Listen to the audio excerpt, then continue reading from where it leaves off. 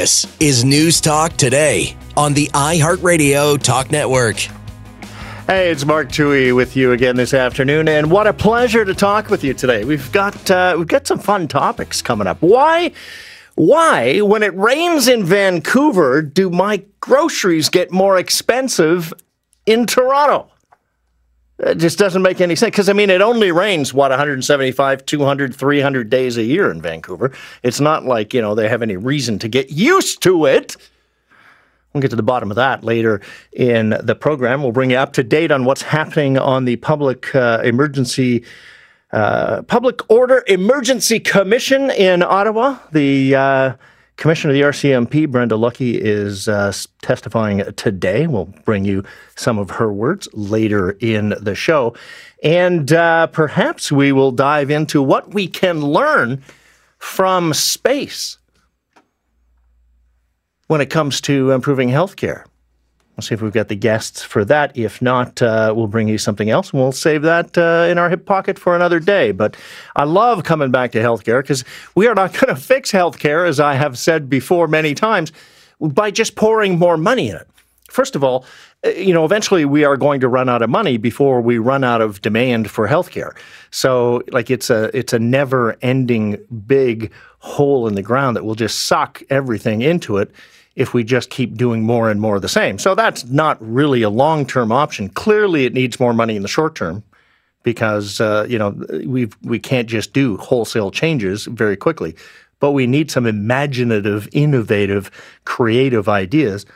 And we need to keep throwing things up on the whiteboard. Big brainstorming, national session. That's your job as a citizen. That's my job as a citizen of Canada. Come up with some good ideas, share them, get the conversation going. Because God knows our doctors and nurses and healthcare administrators and CEOs of hospitals and associations and ministers and politicians, they're unable to do that because they all have very narrow scopes and very narrow interests. Even if they have a depth of knowledge in what they do in the system, they don't necessarily know what anybody else does in the system, and they've never been in another system. So it's up to us to come up with the creativity. Anyway, there was an interesting conversation on one iHeartRadio program earlier today, and it's the Jerry Agar show, carried on a number of iHeartRadio stations. And they were talking about a coroner's inquest that was supposed to get underway. I think it was delayed again. And this was a coroner's inquest into the death of an 18-year-old man in Toronto 9 years ago. The man in question's name is Sammy Yatim. You will be familiar with the case because it became an international flashpoint. Sammy Yatim was 18 years old. He was in downtown Toronto on a Toronto streetcar on the Dundas line in Dundas Square on the 27th of July in 2013. And he was going through something, a mental health crisis of some sort. He was at the back of the streetcar. He was armed with a switchblade knife, which he pulled out, and he threatened some passengers on the streetcar. He exposed himself to some women on the streetcar. It caused a commotion. People were in fear of their lives. He took a swing at one of the women. The streetcar driver stopped the streetcar, opened the doors. Everybody raced off, leaving Sammy Yatim in the midst of some mental health issue alone on the streetcar. The police were called. The police attended very quickly. And after that, we got to see it on video, cell phone videos from the crowd. It was a busy place. Everybody watched the police arrive. Everybody watched within seconds of the first police car arriving, Constable James Forcillo, a Toronto Police Service officer, go to the front door of the streetcar, draw his weapon, point it at Sammy Yatim, who was standing inside the streetcar, and start screaming at him to drop the knife, drop the knife, drop the knife. Within seconds of arrival, Forcillo fires the first shots, I think 3 of them, and then pauses. Yatim drops to the floor. And then Forcillo, inexplicably, many seconds later, fires more shots at the prostrate body of Yatim. Yatim dies in the episode, and a bunch of investigations ensue. All of this on video, all of this for the world to see. Forcillo, the police officer, was charged with second-degree murder and attempted murder. And in a very weird, legal argument, He was found not guilty of murder with regard to the first series of shots that he fired, because the jury decided, and I think they were right, that, we can't know what was happening in Forcillo's mind, so it's arguably possible that he thought his life was in danger, although people watching the video couldn't understand how. So they acquitted him of the murder charge. But on the second series of shots, the Crown argued he was clearly trying to kill him kill Yatim, because Yatim was no longer a threat. He was lying face down on the floor of the streetcar. The jury found him guilty of that. He was sentenced to 6 years in prison. He served 2. He's out. And now a coroner's inquest will investigate the death. Mark Mendelson, the CTV crime specialist, a former homicide detective in Toronto who's investigated lots of murders, was speaking with Jerry Agar on the Jerry Agar Show and asked, what could we possibly stand to learn from a coroner's inquest? This took place over 9 years ago. And from the time of the incident, which was shocking to watch, and it was caught on video, there has been an investigation by the SIU. There were charges laid. There was a preliminary inquiry. There was a full-blown trial in front of a jury that was covered by the media extensively, where we got to hear all the witnesses under cross-examination. And the jury came back with a finding of guilt on attempt murder. Forcillo did his time. He's already been paroled. He's out already. So now 9 years later plus, we're having this inquest. And Jerry, I didn't do the math, but I can't imagine there has to be at least 10 coroner's inquests in this province that have taken place relating to the police using deadly force on individuals and individuals with mental health issues. We've got these recommendations already. I don't know what new recommendations are going to come out.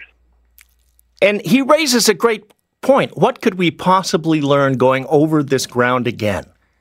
Well, I can think of a few things. And frankly, I'm not a big fan of coroner's inquests. I'm particularly not a big fan of the jury process in a coroner's inquest, because I'm not sure what a panel of people like me can add to the question. Get a professional coroner to look at the case and come up with some recommendations. Maybe there'd be less than 30, and therefore they'd be more likely to be followed. When you have more than 5 recommendations, nobody pays attention to any of them.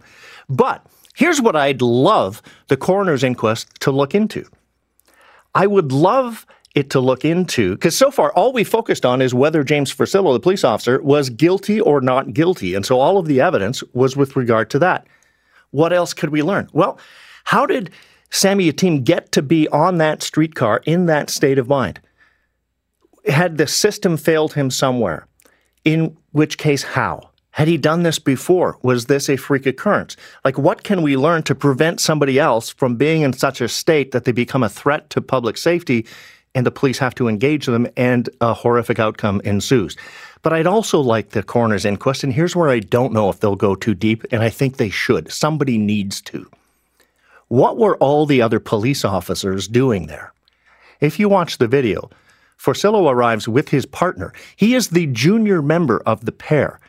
His partner, a senior officer to him, also a constable, but she also draws her gun and then holsters it because she does clearly not perceive a threat. She doesn't take command. She allows Forcillo to carry on escalating the situation to the point that shots are fired within seconds. There are also very quickly other police officers appear, some of them senior in rank and experienced to Forcillo. Why did none of them intercede? Why did none of them take control of the scene? After Yatim is dead and laying in the streetcar, a sergeant boards from the back door of the streetcar and tases the body with the taser. Why did that happen? What was that sergeant intending to accomplish? I would love the coroner's inquest to look at that, because I think the police procedures failed us. And I think we're seeing in the Public Order Commission in Ottawa that a lot of police procedures don't work very well. And I'd like somebody to look into that. My name is Mark Towhey. The show is News Talk Today. When we come back, when can you test somebody for cannabis? Because it seems we've got the process all wrong.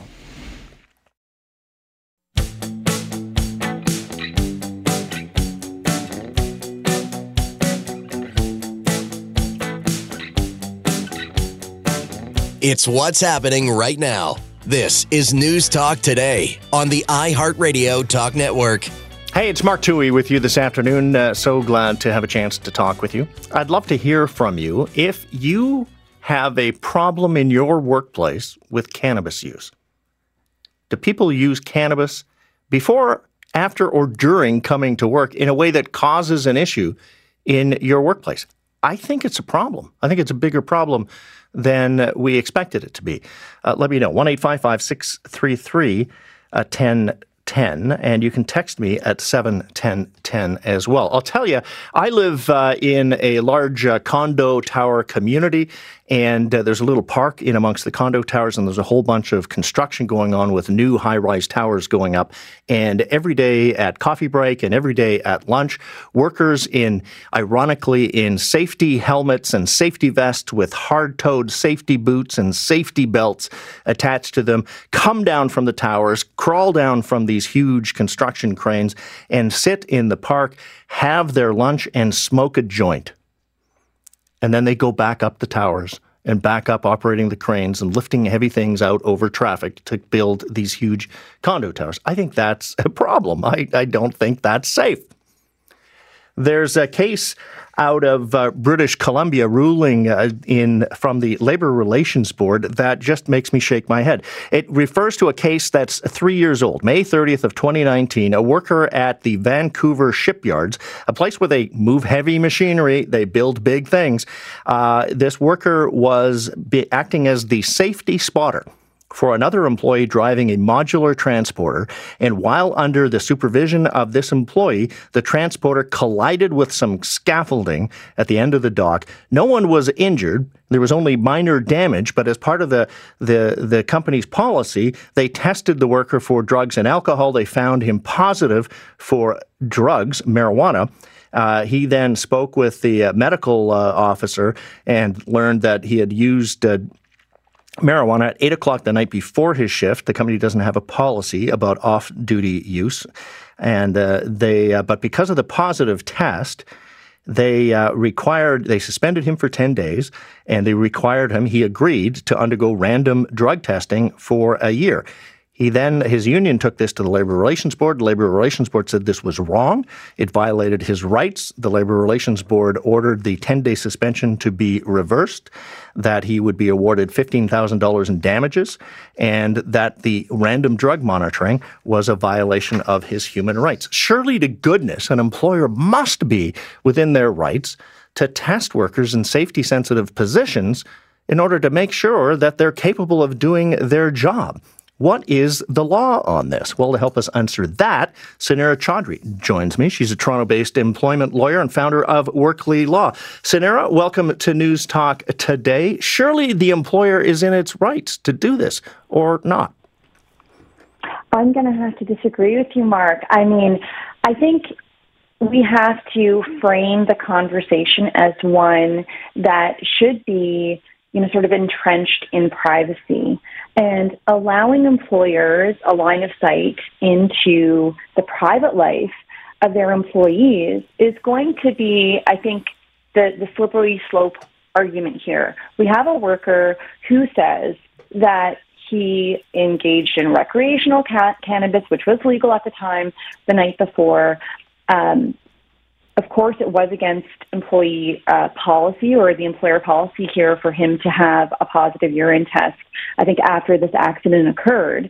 But clearly, it's up to an employer to outline when and how you may use recreational drugs, especially if it's an occupational requirement. So I hear you on the fact that this is a worker, this was a safety spotter. I mean, if there was one case that you think an employer might be in the clear to take all the way to the Labour Relations Board, this would probably be the one, obviously. But I think when it comes to the employer policy, not really dictating the process, the procedure around when and if you can engage in the recreational use of drugs and or alcohol when it comes to your shift, that was the downfall here. So they sort of lived and died by their employee policy on the use of drugs. So if they had had a much more draconian policy that said you may not use cannabis within 24 hours of coming on your shift, and if you are found to be positive,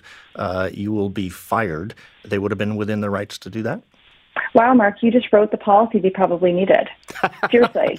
And actually, I have seen policies drafted by construction companies, developers, where there is this a huge safety element to the role. Factory workers often have to abide by a really strict drug and alcohol policy. It could be 24 hours, it could be 48 hours.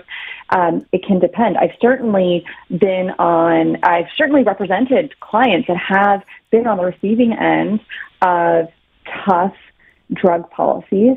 And ultimately, these policies have to be reasonable. So even if an employer wants to impose a policy that infringes on the private life of an employee and what they do in their recreational time, it has to be reasonable. So it's probably not reasonable to suggest to a worker who's doing, 90% of their job behind a desk to impose, sort of any limitations on what they can do recreationally, because it probably won't pose a safety risk. But if your job requires you to wear a hard hat and safety glasses and wear a safety vest and hard-toed boots and to be strapped in to a safety harness, surely to goodness, we don't want you to be drunk or under the influence of anything. And that's fair. Yeah, absolutely. But I think the other way the employer could have taken this is that if there were damages, right, as a result of this incident, let's say that if there were, God forbid, another employee getting injured, or there was some kind of damage to company or client equipment, there is a route that an employer could take, which is if you're showing up to work under the influence of alcohol or drugs, it's an implied term of your employment agreement. You shouldn't be showing up to work in that state. We've now suffered a loss. An employer can go ahead and sue for the damages that it's incurred, even if it doesn't have a policy that sort of speaks to it. So going, I think, down the road that you're suggesting, I think you're absolutely right that an employer can suggest we've incurred some damages here. It was within our right to expect you to show up to work to be able to do your 8-hour shift with the capacity to do so. You showed up incapacitated. Now we're going to sue you for damages. I think where the employer fell down here is that they imposed a 10-day suspension.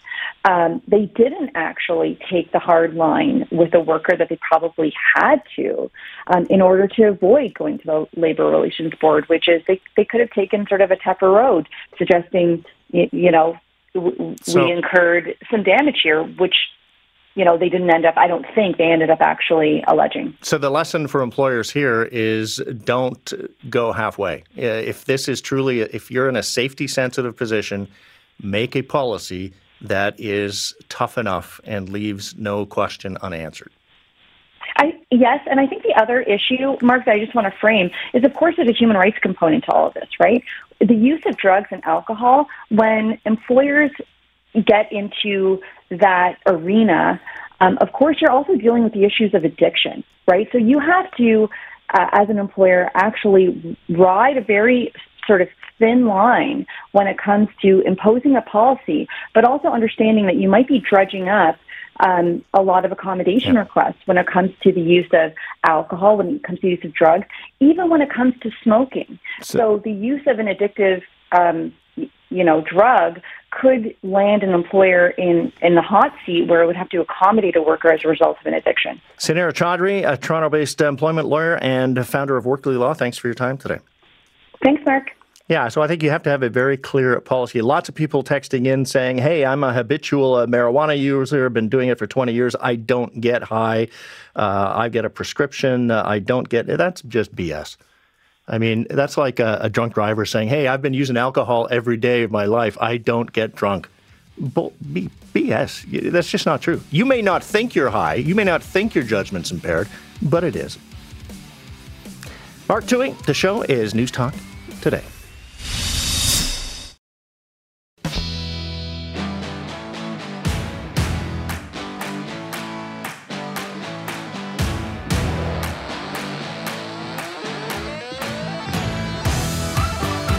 Keeping you informed daily. It's News Talk Today on the iHeartRadio Talk Network.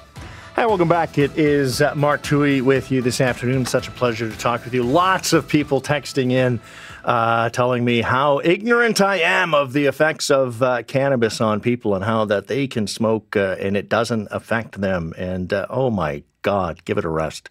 I have worked with addicts of many different substances and drugs, and I have known many others.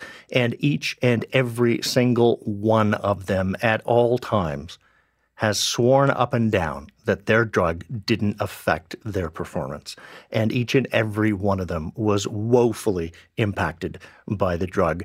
They just don't know it because they live inside their head and they see the world through their drug-addled eyes. That's just the way it is. And you know what? If you use cannabis as a medical prescription, good for you. But there are a lot of medical conditions that prevent you from doing safety-sensitive jobs, and probably you shouldn't have one. Anyway, I'm going to change gears because this is a fascinating story I found in the Vancouver Sun. It starts like this. Something happened on the BC coast last month that was so serious, it sent shockwaves through the entire Canadian food system, forced a dozen freight trains to stop on the prairies, each one loaded with thousands of tons of newly harvested wheat, barley, and canola, headed for world markets in the midst of a global food crisis. Grain elevators filled up with crops. Bulk cargo ships waited at docks or anchored off the coast, adding big belching eyesores to the ocean views from Salt Spring. Well, who cares about the ocean view from Salt Spring? But the cost of food is a big issue. Global hunger is a big issue. So what could possibly have happened, such a draconian event that would cause the system to grind to a halt? Well, it rained in Vancouver.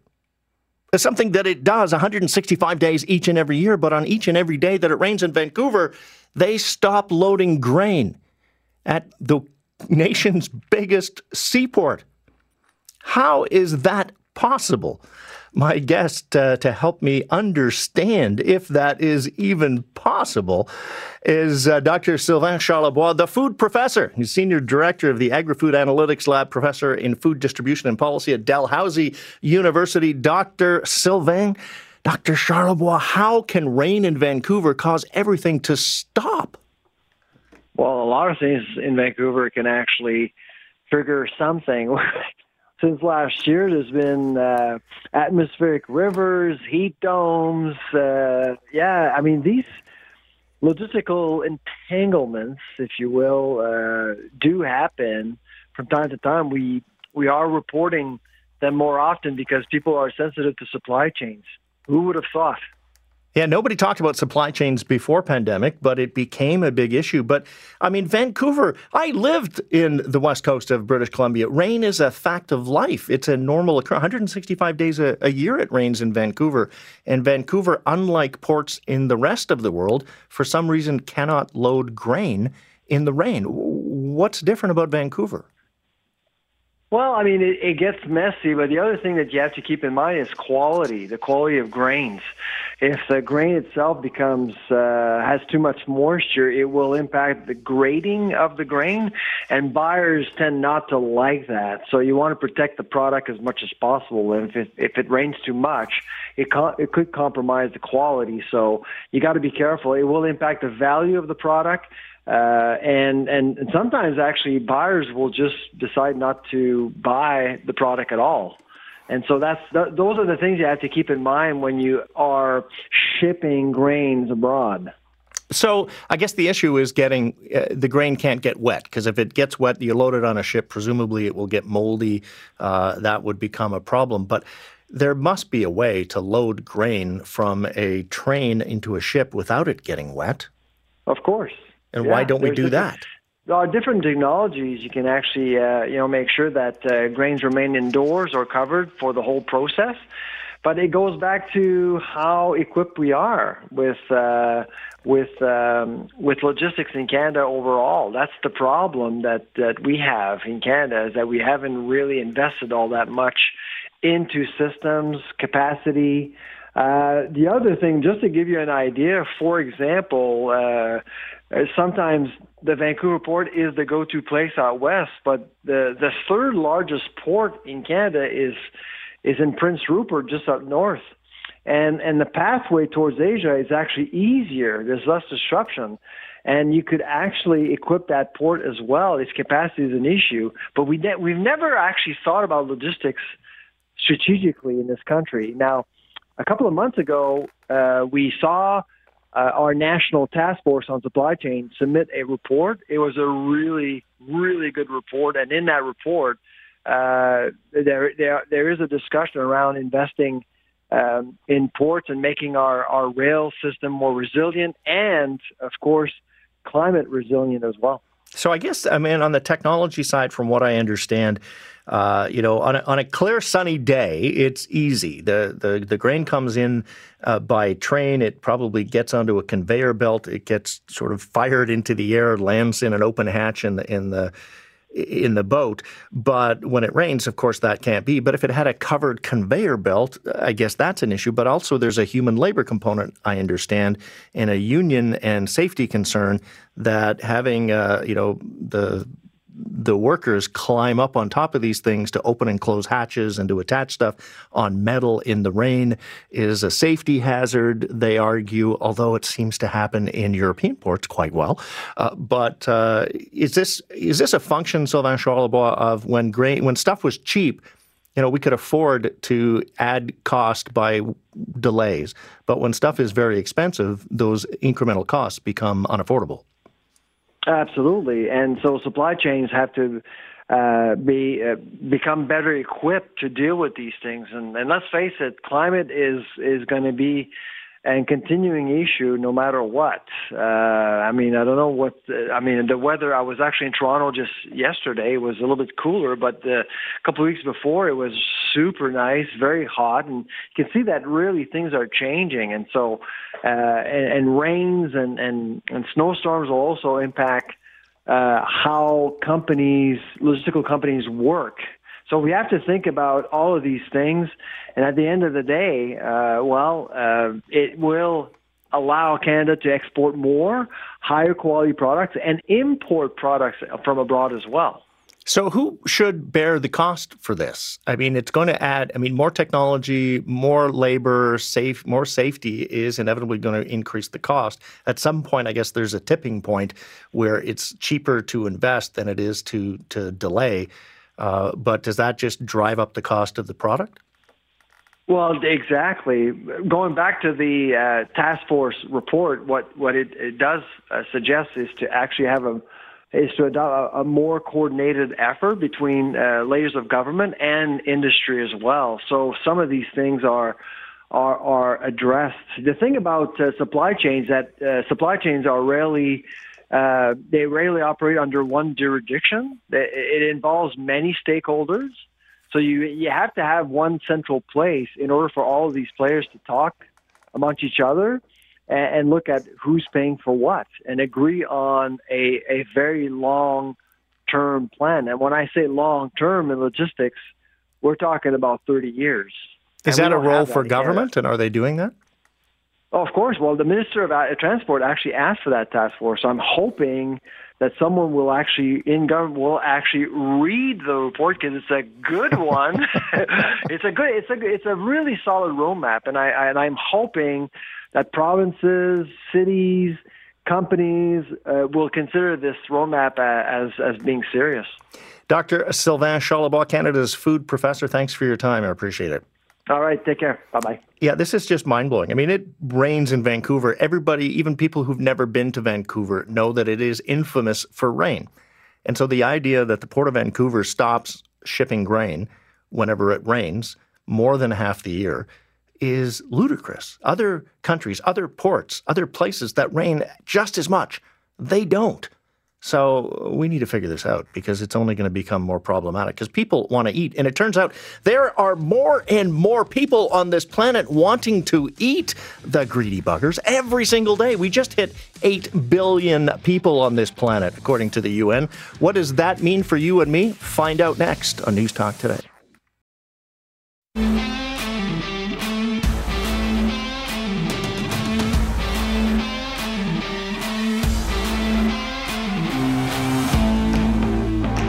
It's News Talk Today on the iHeartRadio Talk Network.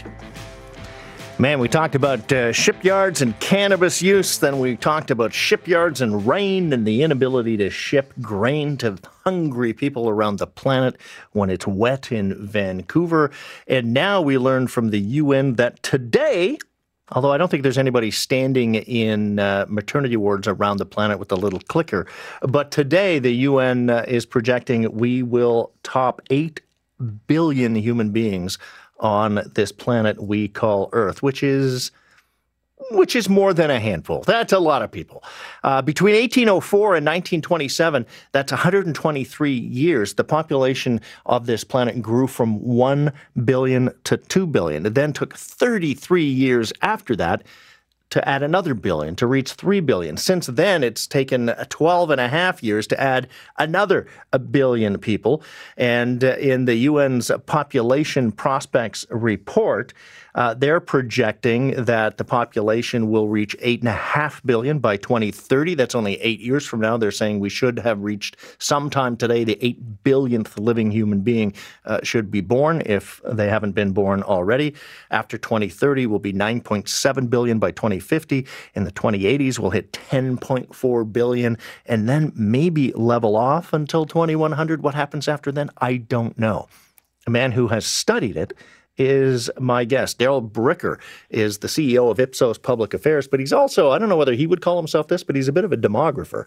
And he wrote a fascinating book called Empty Planet, The Shock of Global Population Decline, which is not where you expect that sentence to end. Darrell, welcome to News Talk today. Well, thanks for having me on, Mark. So the UN projects the population of the Earth is going to keep growing up until basically 2100. Your book talks about a phenomenon where maybe that isn't the case, but I can't remember your timeline. Are we on an ever-expanding, this planet is going to just continue adding more human beings to it until we explode? Well, based on what we know about the population, because, by the way, for your listeners, most of the decisions about what our future is going to look like have already been made, in terms of the structures of your family and the number of kids that you want to have. So we're just kind of living these things out now. And what we see in the data is that probably we're going to be peaking somewhere between 8 and 9 billion. Very, very unlikely we'll ever get to the 10.4 billion that the UN is estimating by the end of the century. And the reason for that is because we've just stopped having kids. And is that a global phenomenon, or are there sort of, I know in Canada, if it wasn't for immigration, our population would surely be in decline, but there must be other places in Africa and Asia where that's not the case. Yeah, they still are having kids, but they're having fewer kids than they used to. I was just talking to the South Africa Broadcasting Corporation. They were asking me about this, and I just, by chance looked up the data. So the birth rate of South Africa today is 2.3. So replacement rate, just to replace the number of people that are dying in a country every year, each woman during her lifetime has to have 2.1 kids. In South Africa today, it's 2.3. In 1960, and this is based on the UN's data, it was 6.2. So it's come down by almost 3 kids in the space of less than 60 years, or around 60 years. So what's happened is even in places that we think that there's a lot of kids being born, there actually isn't. I mean, India, for the first time last year, dropped below that 2.1 number to 2.0. China, the largest country in the world, and probably no longer the largest country in the world, their birth rate's only 1.2. So what's happened is we've really stopped having kids, and most of the population growth is not a product of new people coming into the population. It's older people not dying as fast as they used to. Damn those oldies. Yeah, in Canada, just to give you a great Canadian example, the average age a Canadian would live back in the 1920s was 57. Today, they live to the age of 82. So that's what's responsible for population growth. It's not like tons and tons and tons of kids are being born, way more than in the past.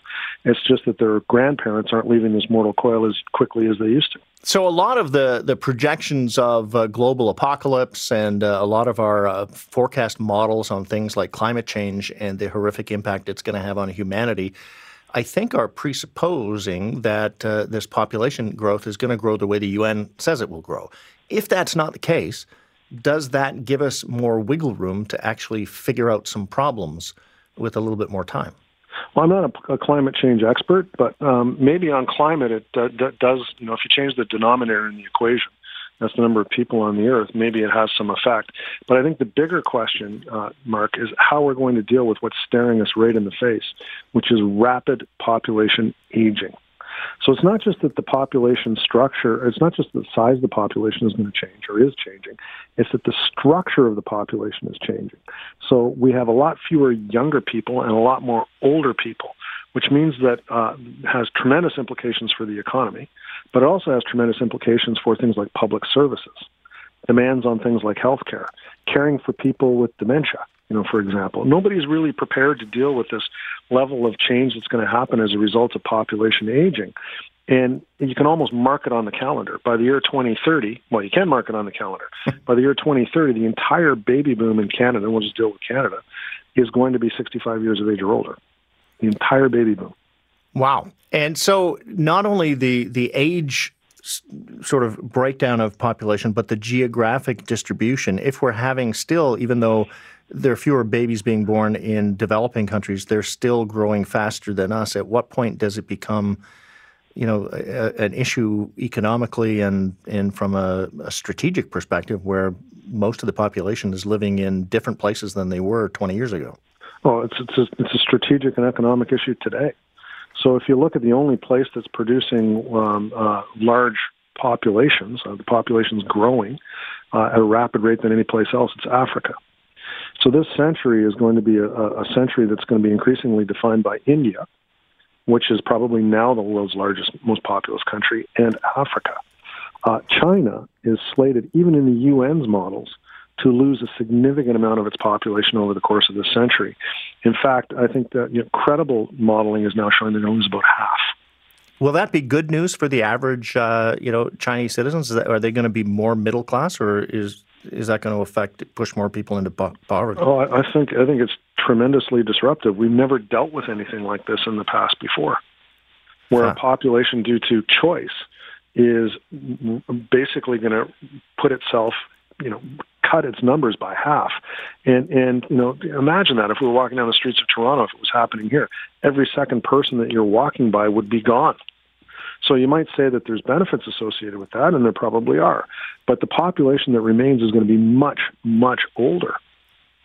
So that's really the future that we're looking at. And while the UN comes out today and talks about 8 billion, I mean, the implication is, that the world can't sustain this population. Well, no, that's going to end very soon, and they should be really clear about that. And they're not clear enough, in my view. And then the second thing that they should really focus on is what's actually happening to the structure of the population, which is this rapid aging that's going on. And that's going to present a whole series of issues that basically nobody's talking about, but they're staring us right in the face. Lots of food for thought. Darrell Bricker, thanks for your time today. Thank you, Mark. Darrell Bricker is CEO of Ipsos Public Affairs. They do lots of research about people. He's the author of Empty Planet, The Shock of Global Population Decline. Highly recommend it. It's a fascinating read because it does sort of turn the tables on some of the most common assumptions to how our population is going to grow. And as Darrell was just pointing out, that leads to a bunch of other questions that we need to ask and answer before they become an issue. We're going to take a short break here on News Talk Today. When we come back in the next hour, we'll catch up with the inquiry in Ottawa. RCMP Commissioner Brenda Lucki on the stand. What has she told us?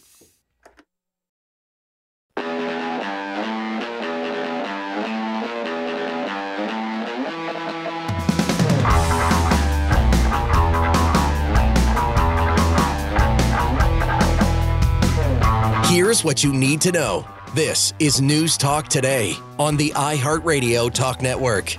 Hey, it's Mark Towhey. Thanks for listening in. And one of the things that you need to know, although you probably don't need to follow it minute by minute, word for word, is the unfolding drama in Ottawa, where the Public Order Emergency Commission is going through events leading up to the declaration of the Emergencies Act, or the invocation of the Emergencies Act during the convoy protest.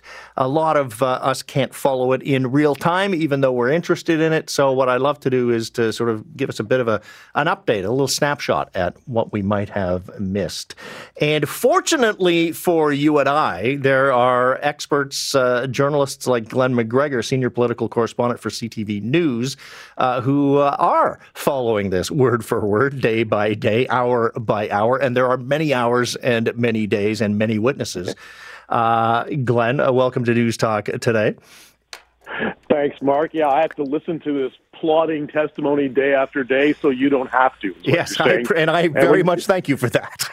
And when you say unfolding drama, it's quite often it's like unfolding laundry. It's not exactly edge of your seat kind of drama. We're getting like little dribs and drabs every hour, every day. This is not like, you know, the O.J. Simpson trial here where there's some aha moment. The information that's coming out about this is pointillistic. It comes in little pieces, and it's often contradictory. Somebody says one thing, somebody says another. We're getting a lot of different perspectives on this, but let's boil this down to what this is all about.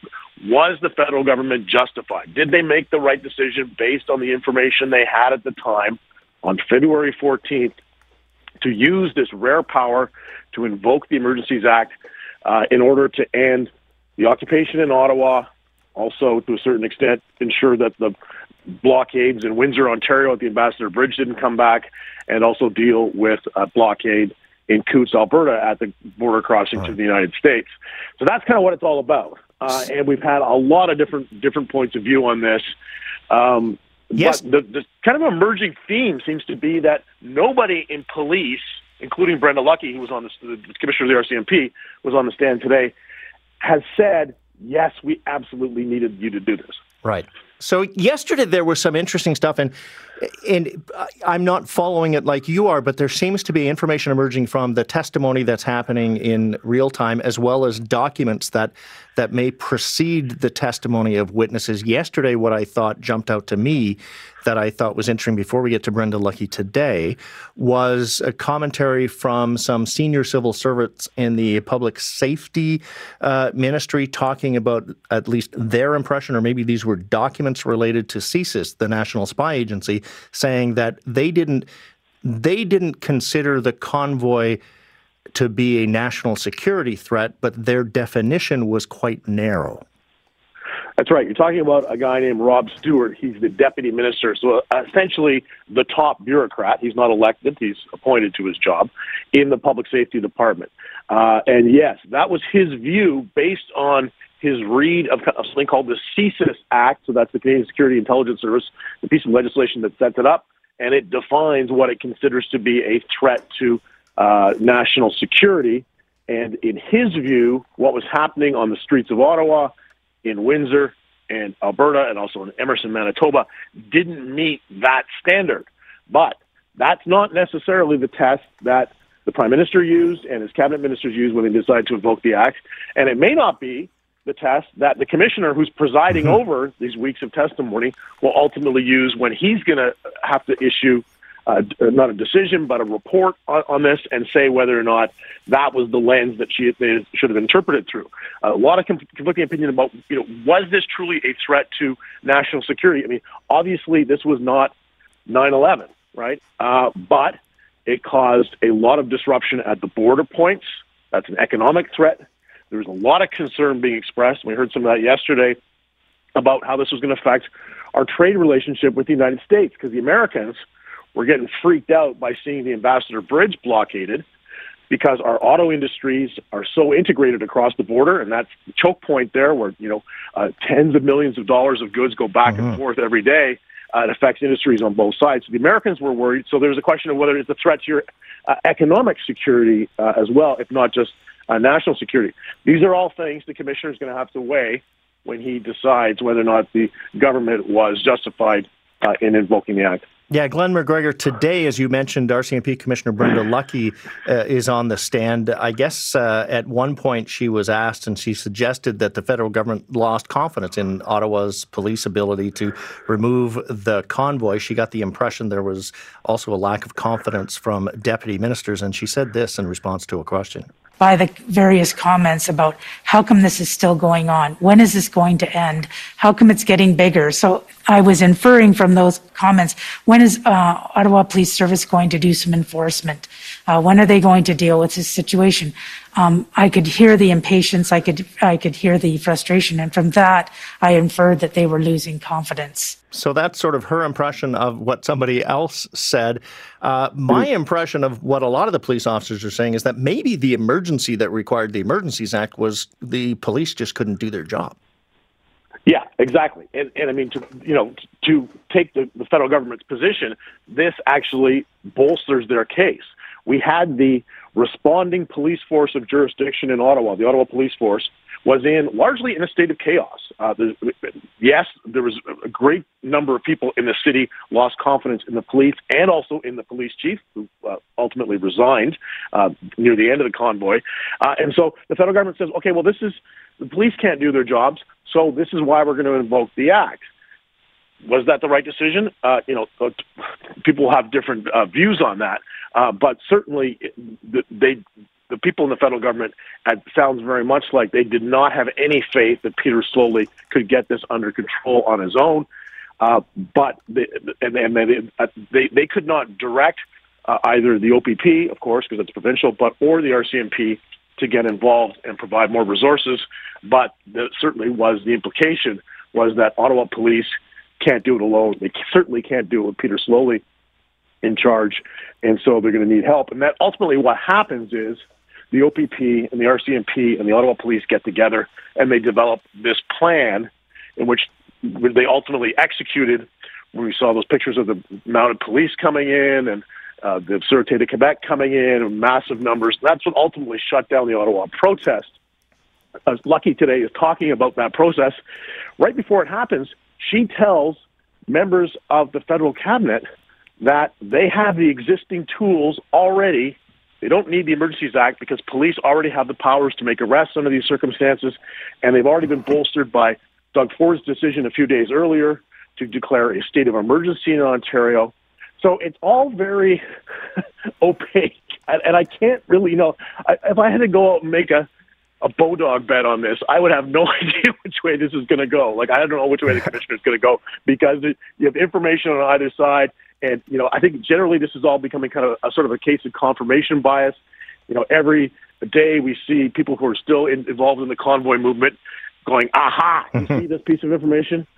This proves our point. Maybe, maybe not. Yeah. It's hard to say. Yeah, I think Glen McGregor, what my guess would be if I was forced to put money on this, I think the decision, as you pointed out, came down to cabinet. They were within their right to make it, but slowly they're losing the ability to point to evidence that sort of says, look, we did it because somebody else told us it was necessary. It will ultimately be their decision. I'm down to seconds here. When will the Prime Minister take the stand? Do we know? I think we're thinking next week. He's probably in Asia right now. Of course, he's at the G20 in Indonesia. He's also stopping in Thailand and then Tunisia for the Francophonie Summit on his way back. So expect to get him on the stand next week. That is going to be must-see TV. Yeah, absolutely. Glen McGregor, senior political correspondent for CTV News. Thanks for doing the dirty laundry folding for us so we don't have to. I appreciate your synopsis. Thanks, Mark. Yeah, this is, I will say that I am not following this minute by minute, but I am following some journalists who are in the room on Twitter, and they are tweeting things, and it's a fascinating story. Like any court case, you have to weave together all the fabric of the thread, and you can kind of probably weave it together to make a picture look like anything you want it to look like, but I'm finding it fascinating. When we come back, how often do you get paid, and why? Let me know, 855-633-1010.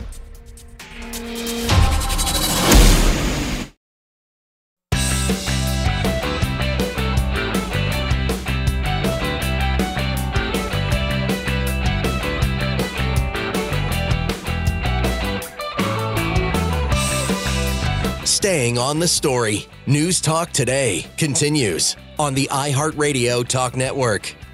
Hey, welcome back. It is Mark Towhey with you this afternoon. I'm enjoying the conversation. I'd love to hear from you now at 855-633-1010. And I'd love to know, how often do you get paid? If you're in a conventional job, do you get paid once a month? Do you get paid twice a month, 1st and the 15th? Do you get paid every 2 weeks? What's your payment schedule? And would you like it to be more often? That is what I'd love to hear from you at 1-855-633-1010. Reacting to a story in Fast Company magazine that talks about what is becoming a potential future revolution in how often we get paid. This especially in an environment where more and more of us work in the gig economy. We take little projects here and there. That's what I do. I do some teaching at a local university in the Toronto area, and for that I get paid on I think it's every 2 weeks, and they automatically pay me. It goes directly to my bank account. I do radio, for which I invoice the company, and whenever I invoice them, plus a couple of weeks, I get paid, usually by check. Although I probably, if I wanted to, could have that direct deposited as well. How do you get paid? Because here's the thing. According to the Bureau of Labor Statistics in the United States, so reports Fast Company magazine, almost half of Americans are paid on a biweekly basis, so every 14 days, maybe every second Thursday, every second Friday, etc. And that came out of 80 years ago when the U.S. government needed a way to efficiently collect payroll taxes, so they kind of pushed for payroll taxes to be submitted by employers every 2 weeks, which drove the employers to calculate them and therefore pay people every 2 weeks. Would you like to get paid more often? Because there are companies out there, especially those that are affiliated with credit card companies, one of them, Visa Direct, worked with a tech company to pay people because most of their workers are on demand. Hey, we have a project that needs to be done today. It's 2 hours of work. People didn't want to wait for an invoice to be cleared and for a check to be cut. They wanted to be paid more efficiently. And so they are now being paid not in 3 to 5 days after they've done the project based on an invoice. They're being paid in 30 minutes or less after doing the job. It goes direct into a card that accrues value that they can then tap into whenever they want it. And more companies are looking at ways to pay people more often. You could be paid every day for the work you did that day. You could be paid at the end of every shift, at the end of each project. Would you like that? Because I can see the benefit to that. It's my money. I've earned it. I want it now. Why should I have to wait 14 days? Why should I have to wait 15 days? Why should I have to wait 30 days? I want the money now. Because the bills come constantly. The car breaks down. The milk needs to be, replenished. I could see the attraction of that. But on the other side, if I was getting paid in dribs and drabs with $100 deposited into my bank account one day and $50 the next day and then nothing and then $150, I might not notice that, and therefore I might just spend it. Unless I'm very disciplined at managing my money, I could see myself getting to the end of what would normally be a pay period and not having enough money still in my account to pay my rent. Or would I then be expected in the future world to pay my rent on a daily basis to my landlord? How often do you get paid? Would you love to be paid more often? And if so, how often would be best for you? Let's go to Montreal, talk to Anders. Go ahead, sir. Hey, how you doing? I'm good. How often do you get paid, and would you like to be paid more frequently? I don't think I could get paid more often than I do. I'm an arborist, so I run a tree service in Montreal. I get paid at the end of each day when I finish a job. So you get paid directly by customers? Yep, either e-transfer or check or whatever, or cash. But I will give you another example, though. As you guessed from my first name, my family is Danish. And in Denmark, they get paid at the last Thursday of every month, once a month. Except in December, where they get paid in the middle of the month so they can go Christmas shopping. Now, do you have any employees that you have to pay? Yep. They get... It got too confusing to pay them at the end of every day because we were, it was just to keep track of hours and stuff like that. I already have enough to manage. Excuse me. So how often do you pay them? At the end of each week. Yeah. Thanks very much, Anders. And they're happy with that. Yeah, no, I think most of us are. I think the challenge for this, too, would be the employers. If you're in a retail business where you sell a loaf of bread, you get the money for the loaf of bread. At the end of that shift, you could pay your employees because you have the money that you earned, perhaps. But if you're in a consulting business and you get paid on an invoice on 30 days net, you might not, a small business might not have the money to pay people more often. Let's go to Hamilton. Andre, how often do you get paid, and would you like it more often? Bi-weekly, and no. Why? I'd be okay. I enjoyed it when I was paid bi-monthly. I was paid twice a month. I used to be paid on the 15th and the last day of the month, and I really liked that. And is that because you've set up your life to pay? Because you can pay your mortgage that way, or you can pay it biweekly. You'd have to switch it up if you changed. Well, yes and no, because on my end of things anyways, if I were to, say, allow them, if there were a way they would do it where it was just once a month on the last day of the month, I'd be okay with that as well. It's just how you structure your finances, and my finances are structured in a way that I don't touch my account. My wife does everything, so I'm happy. Yeah, you have to be fairly disciplined. Thanks very much for that. Let's talk with Marcus in Etobicoke. How often do you get paid? I get paid bi-weekly, and that's exactly how I want to keep it. There was actually a moment in time where I made more money than I currently do, but I was being paid weekly, and I found that I was actually spending more money having it there. Is that because you, like me, just look at your bank balance, and if there's money, you spend it? Well, basically, like the way I had structured like my life was around a biweekly pay schedule. So then I started working at a job at one point that was paying me weekly, and I just found that my debit card was like glued to my hand in that process. Yeah, I could see that. Thanks very much for that. Let's go to downtown Toronto, talk with Kevin. You get paid twice a month. Would you like it to be more often, and would you have to change your bank account? Because my bank account would charge me a fee every time I put money in or take money out. It could get really expensive.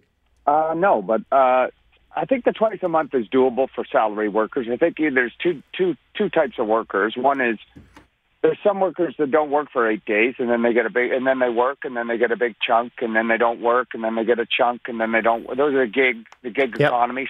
Some get little pieces every day, Mark.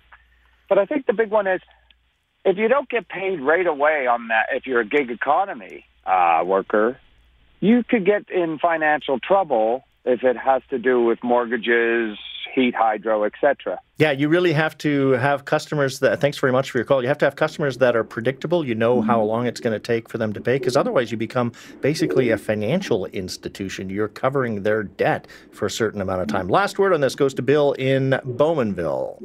Yeah, thanks for taking my call. I used to, my whole life I've been paid bi-weekly. Now I'm working for a company that pays me weekly, and I love it. I think it is just an absolutely fantastically convenient thing, because you don't have to always worry about that structure. Like everything on the 15th has to go up then, everything on the 30th has to go up. Like now, my bills can go up whenever they want. It really makes no difference. That's good. What if you got paid every day? Would that be an improvement or more trouble than it's worth? Probably more trouble than it's worth. I think the weekly is not a problem. Every Thursday I know I'm getting paid. So it's a good thing. Thanks very much, Bill. I appreciate that. Yeah, I don't know. I mean, I would like to be paid more quickly from people that I invoice, because otherwise I become basically I'm financing them. You know, they owe me money. I did the work. You know, at the end of a period, let's say every month I invoice. So on the 1st of the month, I do some work. On the 30th of the month, they send the invoice. Then it takes them another 2 weeks to a month to pay me if they're good clients. Some clients are not good clients, and it takes a long time. And that's where you start to add things. So if they could, at least now with all the electronic means, they don't have to cut me a check. They can pay me much more quickly. And so if I was just an employee at a coffee shop, would I want to be paid every day? Maybe, but if I was the owner of the coffee shop, that might be hard to do, because I might not have the cash on hand every day in order to do that. So I think it opens up lots of options. When we come back, we'll revisit that question about cannabis. And those of you potheads out there can school me into thinking why you're not actually impaired on the job if you've been toking. 855-633-1010.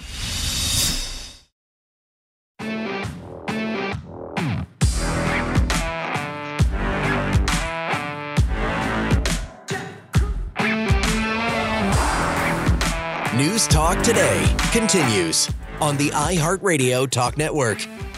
Is legal cannabis use a problem in your workplace? I'm going to revisit this topic because we got so much response on the text board from people who wanted to call me an idiot that I'd love to have them call me. And call me an idiot because I'd love to have that conversation. 1-855-633-1010. But really what I'd love to hear is this a problem, yes or no, in your workplace? Because cannabis is legal, has been now for some time. And so I think, here is what I will put out there. I don't think we have figured out how to manage it in many workplaces. If you work in if there was such a thing as a video store and you worked in a video store, if you work in a retail shopping, corner store or something like that, maybe it doesn't matter if you're high.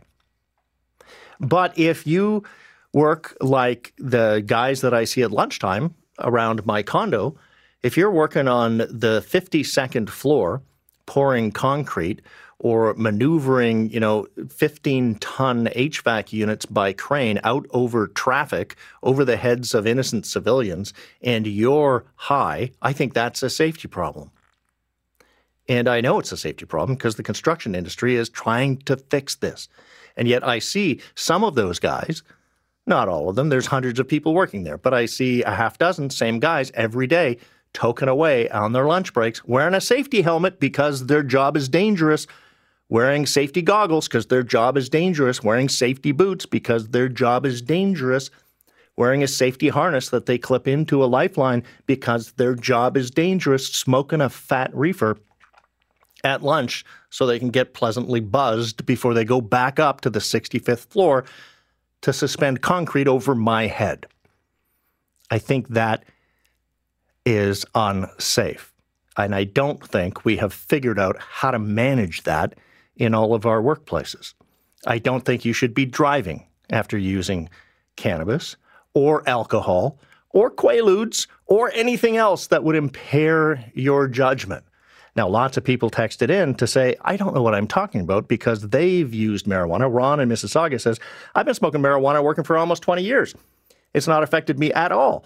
This guy, we were talking about a shipyard worker who was suspended, and then the Labor Relations Board ordered him reinstated and paid $15,000 in damages after he was the safety supervisor at a shipyard overseeing a vehicle moving around the shipyard. His job was to make sure it didn't crash into anything. It crashed into something. Nobody was hurt, thank God. No major damage, thank goodness. But the shipyard suspended him, and they started testing, and he was positive for cannabis. LRB, the Labor Relations Board, said, that was a violation of his rights. Well, what about the rights of the people that could have been run over because he didn't do his job properly? Anyway, Ron goes on to say, this guy is probably too new to marijuana.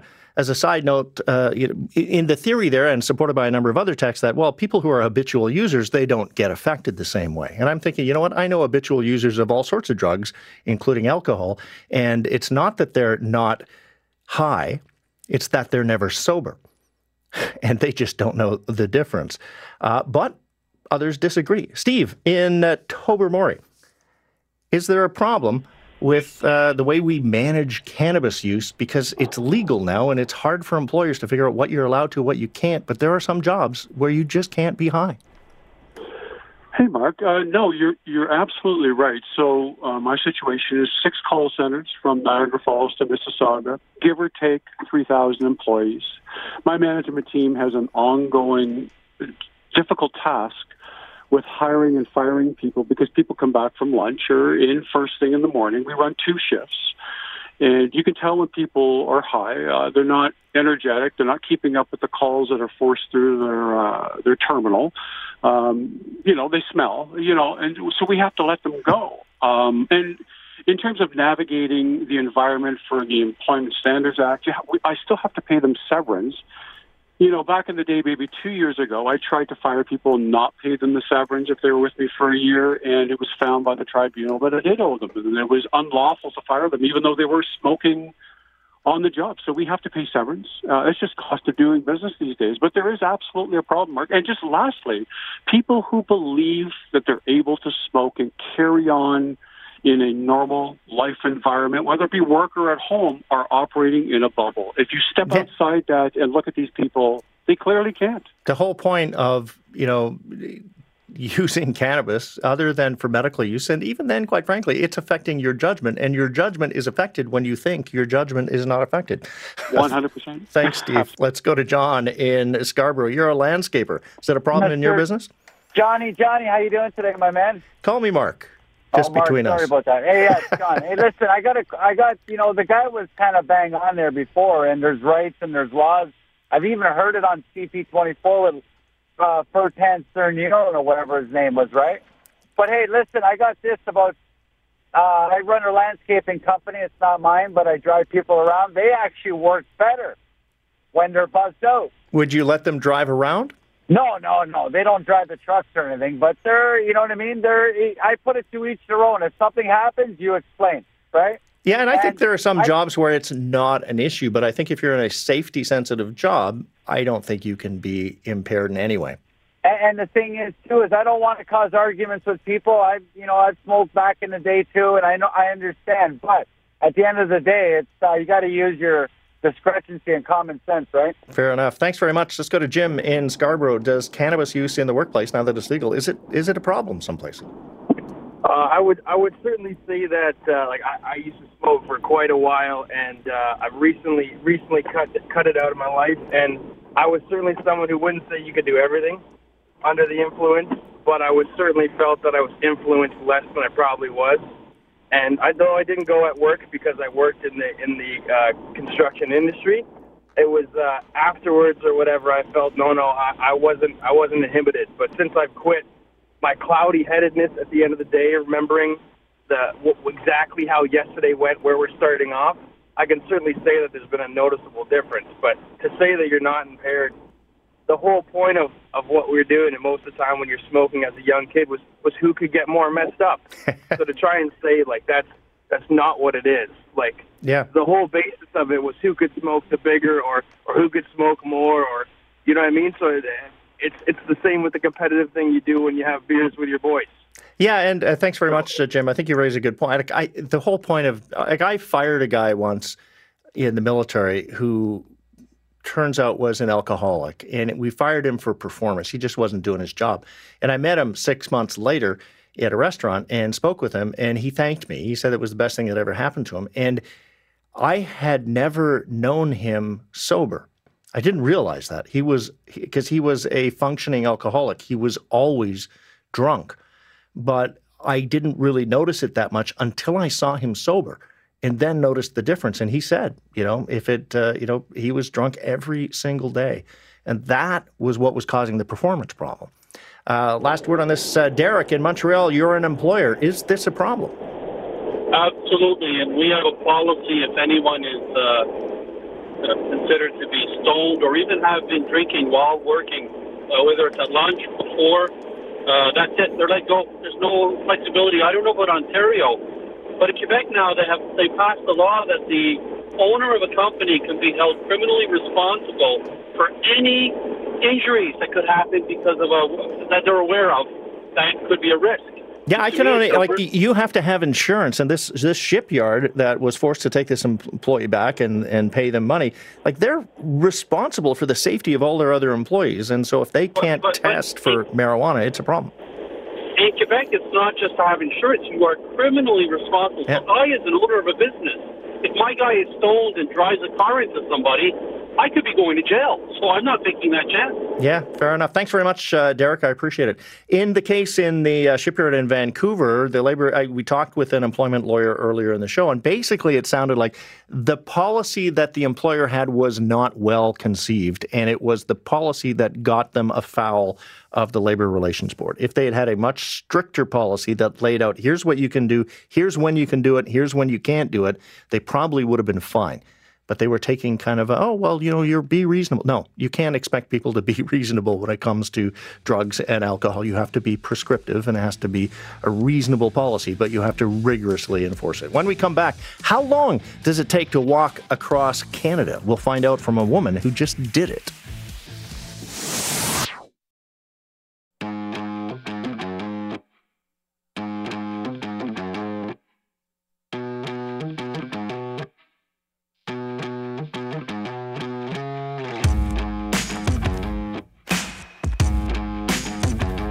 Holding the politicians and pundits to account. You're listening to News Talk Today on the iHeartRadio Talk Network. Hey, it's Mark Towhey with you this afternoon. Thanks for listening along. If you've missed anything during the show, you want to listen back to any part of the show, or you want to download it, you can subscribe to the News Talk Today podcast on the iHeartRadio app or anywhere you listen to your favorite podcasts. Keep listening as the iHeartRadio will continue after the show. But this story I thought was fascinating. Samantha Pope, the producer, found it.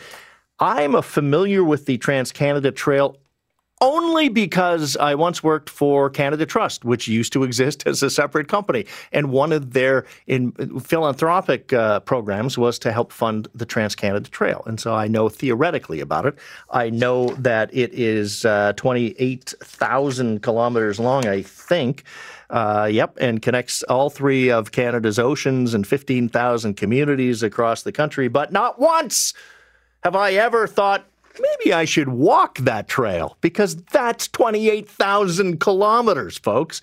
How long would that take? Well, my next guest can answer that question. German hiker Melanie Vogel became the first woman to walk coast to coast to coast across Canada, completing an incredible 5-year journey from Newfoundland to Victoria.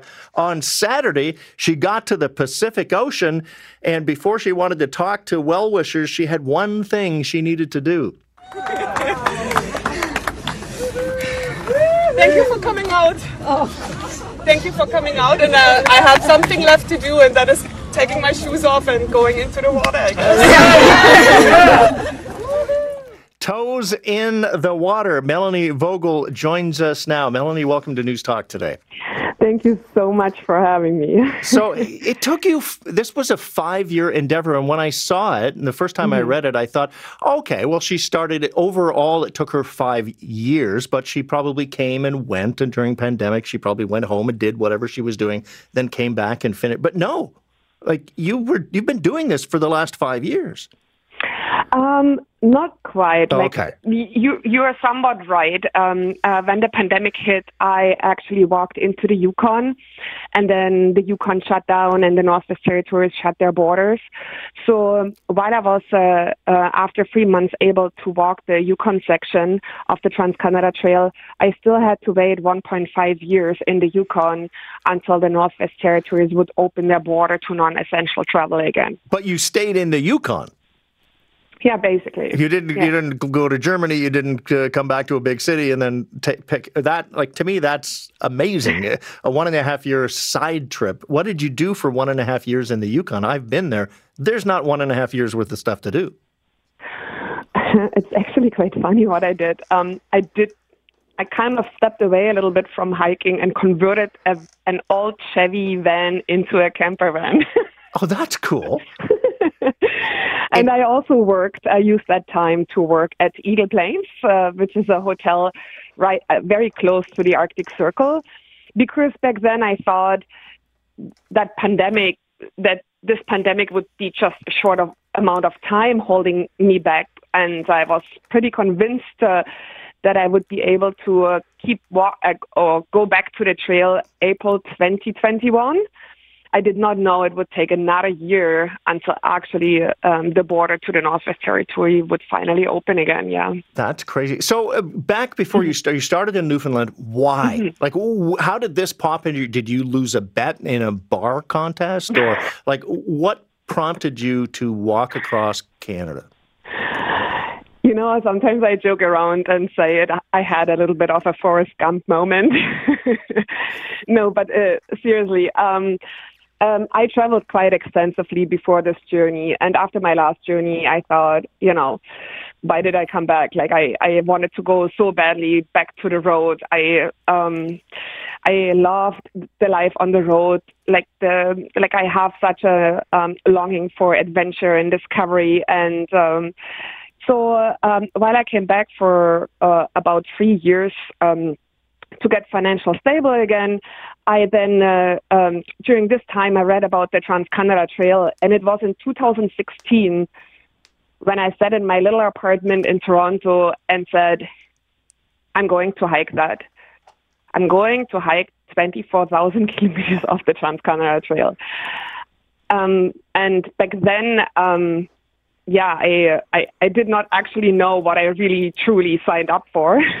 I can only imagine. I mean, but okay, so the first thing that jumps to my mind is how could you afford to do that? I mean, most of us have to work to eat for 5 years. But I mean, you worked for a year and a half in the Yukon. I get that. But are you like a billionaire from the tech industry, or is like how do you afford to take 5 years out of your life to do this?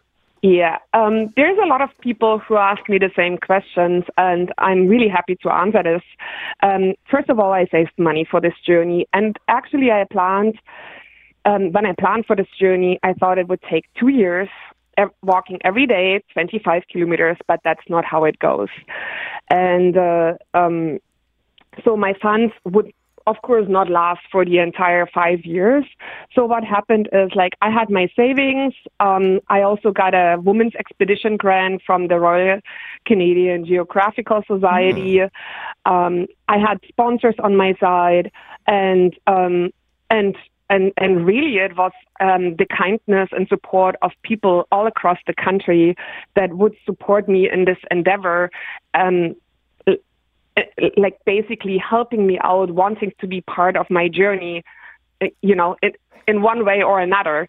And so there were donations, even though I did not walk for a cause, and I made that very clear, but people said, no, this is for having a dinner or, buy some food. Yeah. So this is how it all came to happen. So a short time left, Melanie Vogel, but what did you learn about Canadians on this trip?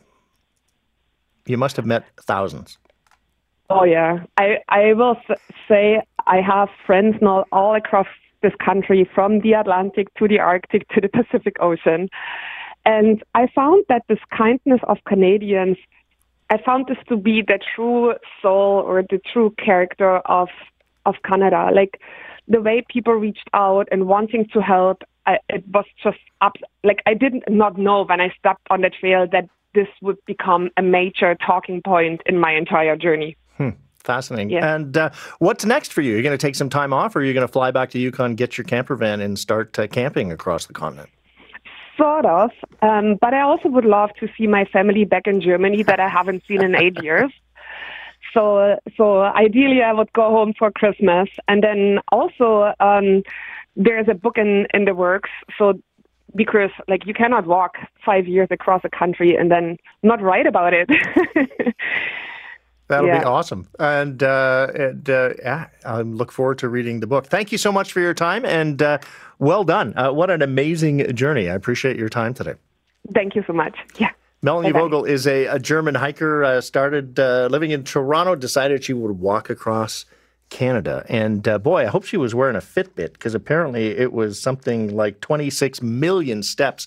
That ought to do you, I think, for the rest of your life, quite frankly. I mean, that you should get future credit for that. Thank you so much for your time this afternoon. Thanks to Samantha Pope for producing the show. Thanks to Tony Tedesco for running the board, taking your calls.